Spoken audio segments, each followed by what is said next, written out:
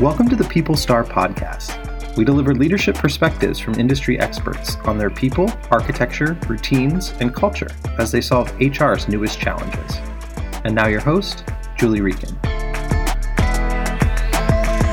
Hi, it's Julie Rieken, host of the People Star podcast, and I am super pleased today to have Colin Walker with me. Colin is an accomplished employment lawyer at Fairfield and Woods, based here in Denver. And he and I have worked together for a number of years. He's also served on the Mile High SHRM Board of Directors as the legislative director for years. We've worked together, a little bit of colleaguery, I would say, over the years. And Colin, I'm just so excited to have you offer some insights today on the podcast.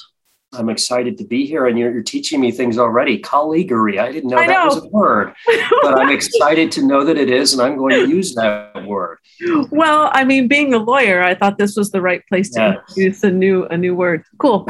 Well, one of the things, Colin, that I've really admired about you over the years is your ability to value a team of people for their unique strengths and differences. And I actually know this personally because you're friends with me, first of all, and with the rest of us on the board. And I think it's a special superpower that you have to do that. And I'm wondering, how have you developed this skill over time to bring people together and to recognize their unique strengths? I think that's a great leadership quality and something that I'd like to hear a little more about.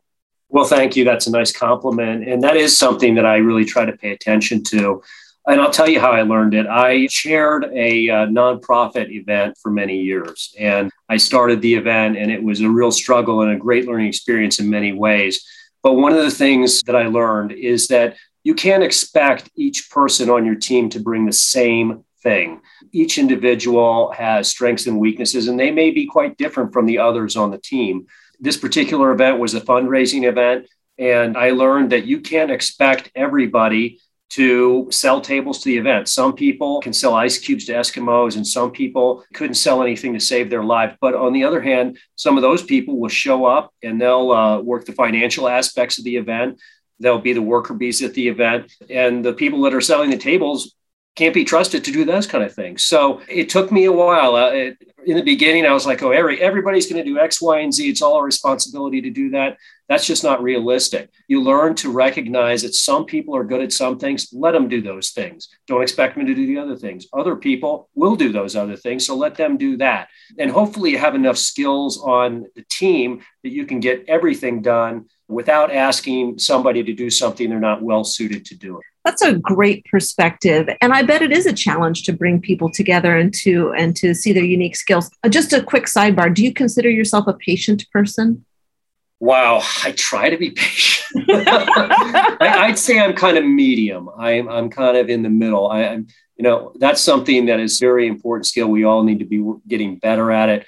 And I'm trying to get better at it. I'm kind of medium. I would have put you in patient, but okay, that's a nice response with humility. Okay. So Colin, I know you've been recently appointed to the executive committee at Fairfield and Woods, and that's something cool that's happened to you. Would you like to tell us a little bit about that? I'm interested to hear a little bit about your history with the firm and how you ended up in this position of leadership at Fairfield and Woods. Yeah, that's true. And I'm very excited to be on the executive committee, which, by the way, is the governing board of the firm. It's think of it as the board of directors of a company. And we are a company like many others, not as big as most, but we're still a company and we have to run things the way any company would. I've been at this firm since 1999, if you can believe that. I started my career as a criminal prosecutor in Baltimore the 4 years preceding that, which was a much different ballgame. The prosecutor's office is not a business, it's a government agency. And so I had a lot of learning to do when I got here.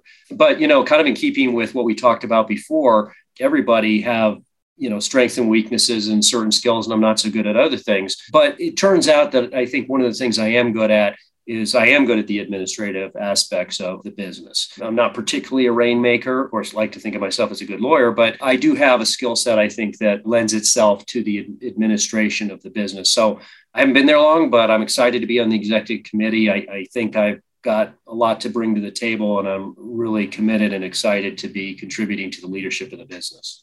Yeah, that's interesting that you talk about your strengths serving in some administrative aspects. I'm sure that also plays into other people on the executive committee bring their breadth of experience as well. And that's something that you are able to add to that committee. So that's cool that you're able to use that strength of yours in the capacity that you also help others.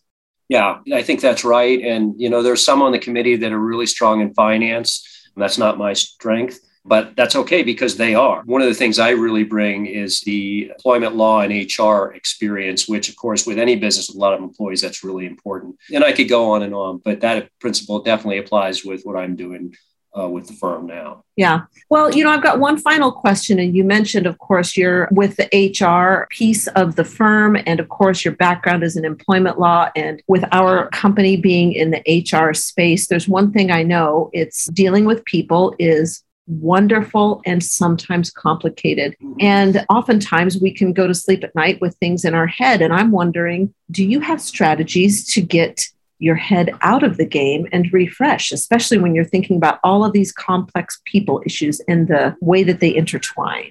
Yeah, so important. You and I and everybody watching this blog, I'm sure, has really challenging professional and personal lives. And the way I do it is it's very important to me to regularly work out and get exercise. That's important for the body, but it's even more important for the mind. It is important to unplug, wipe the mind clear to the extent you can, and come back fresh the next day or the next time you're in the office or on your computer or whatever. I just think that's something that everybody ought to at least try to make, for the sake of your body and your mind, and it will help you enormously professionally. It does me. That's awesome. Good advice for our leaders today in HR, in employment law, or, sitting on boards, any of the capacities of leadership. We've got some great thoughts from you today, and I have thoroughly enjoyed our conversation. So thank you for joining the podcast today. Thank you for having me. It's been a pleasure. Thanks for listening to the People Star podcast. For the show notes, transcript, resources, and more ways to get a seat at the table, visit us at trackstar.com/podcast.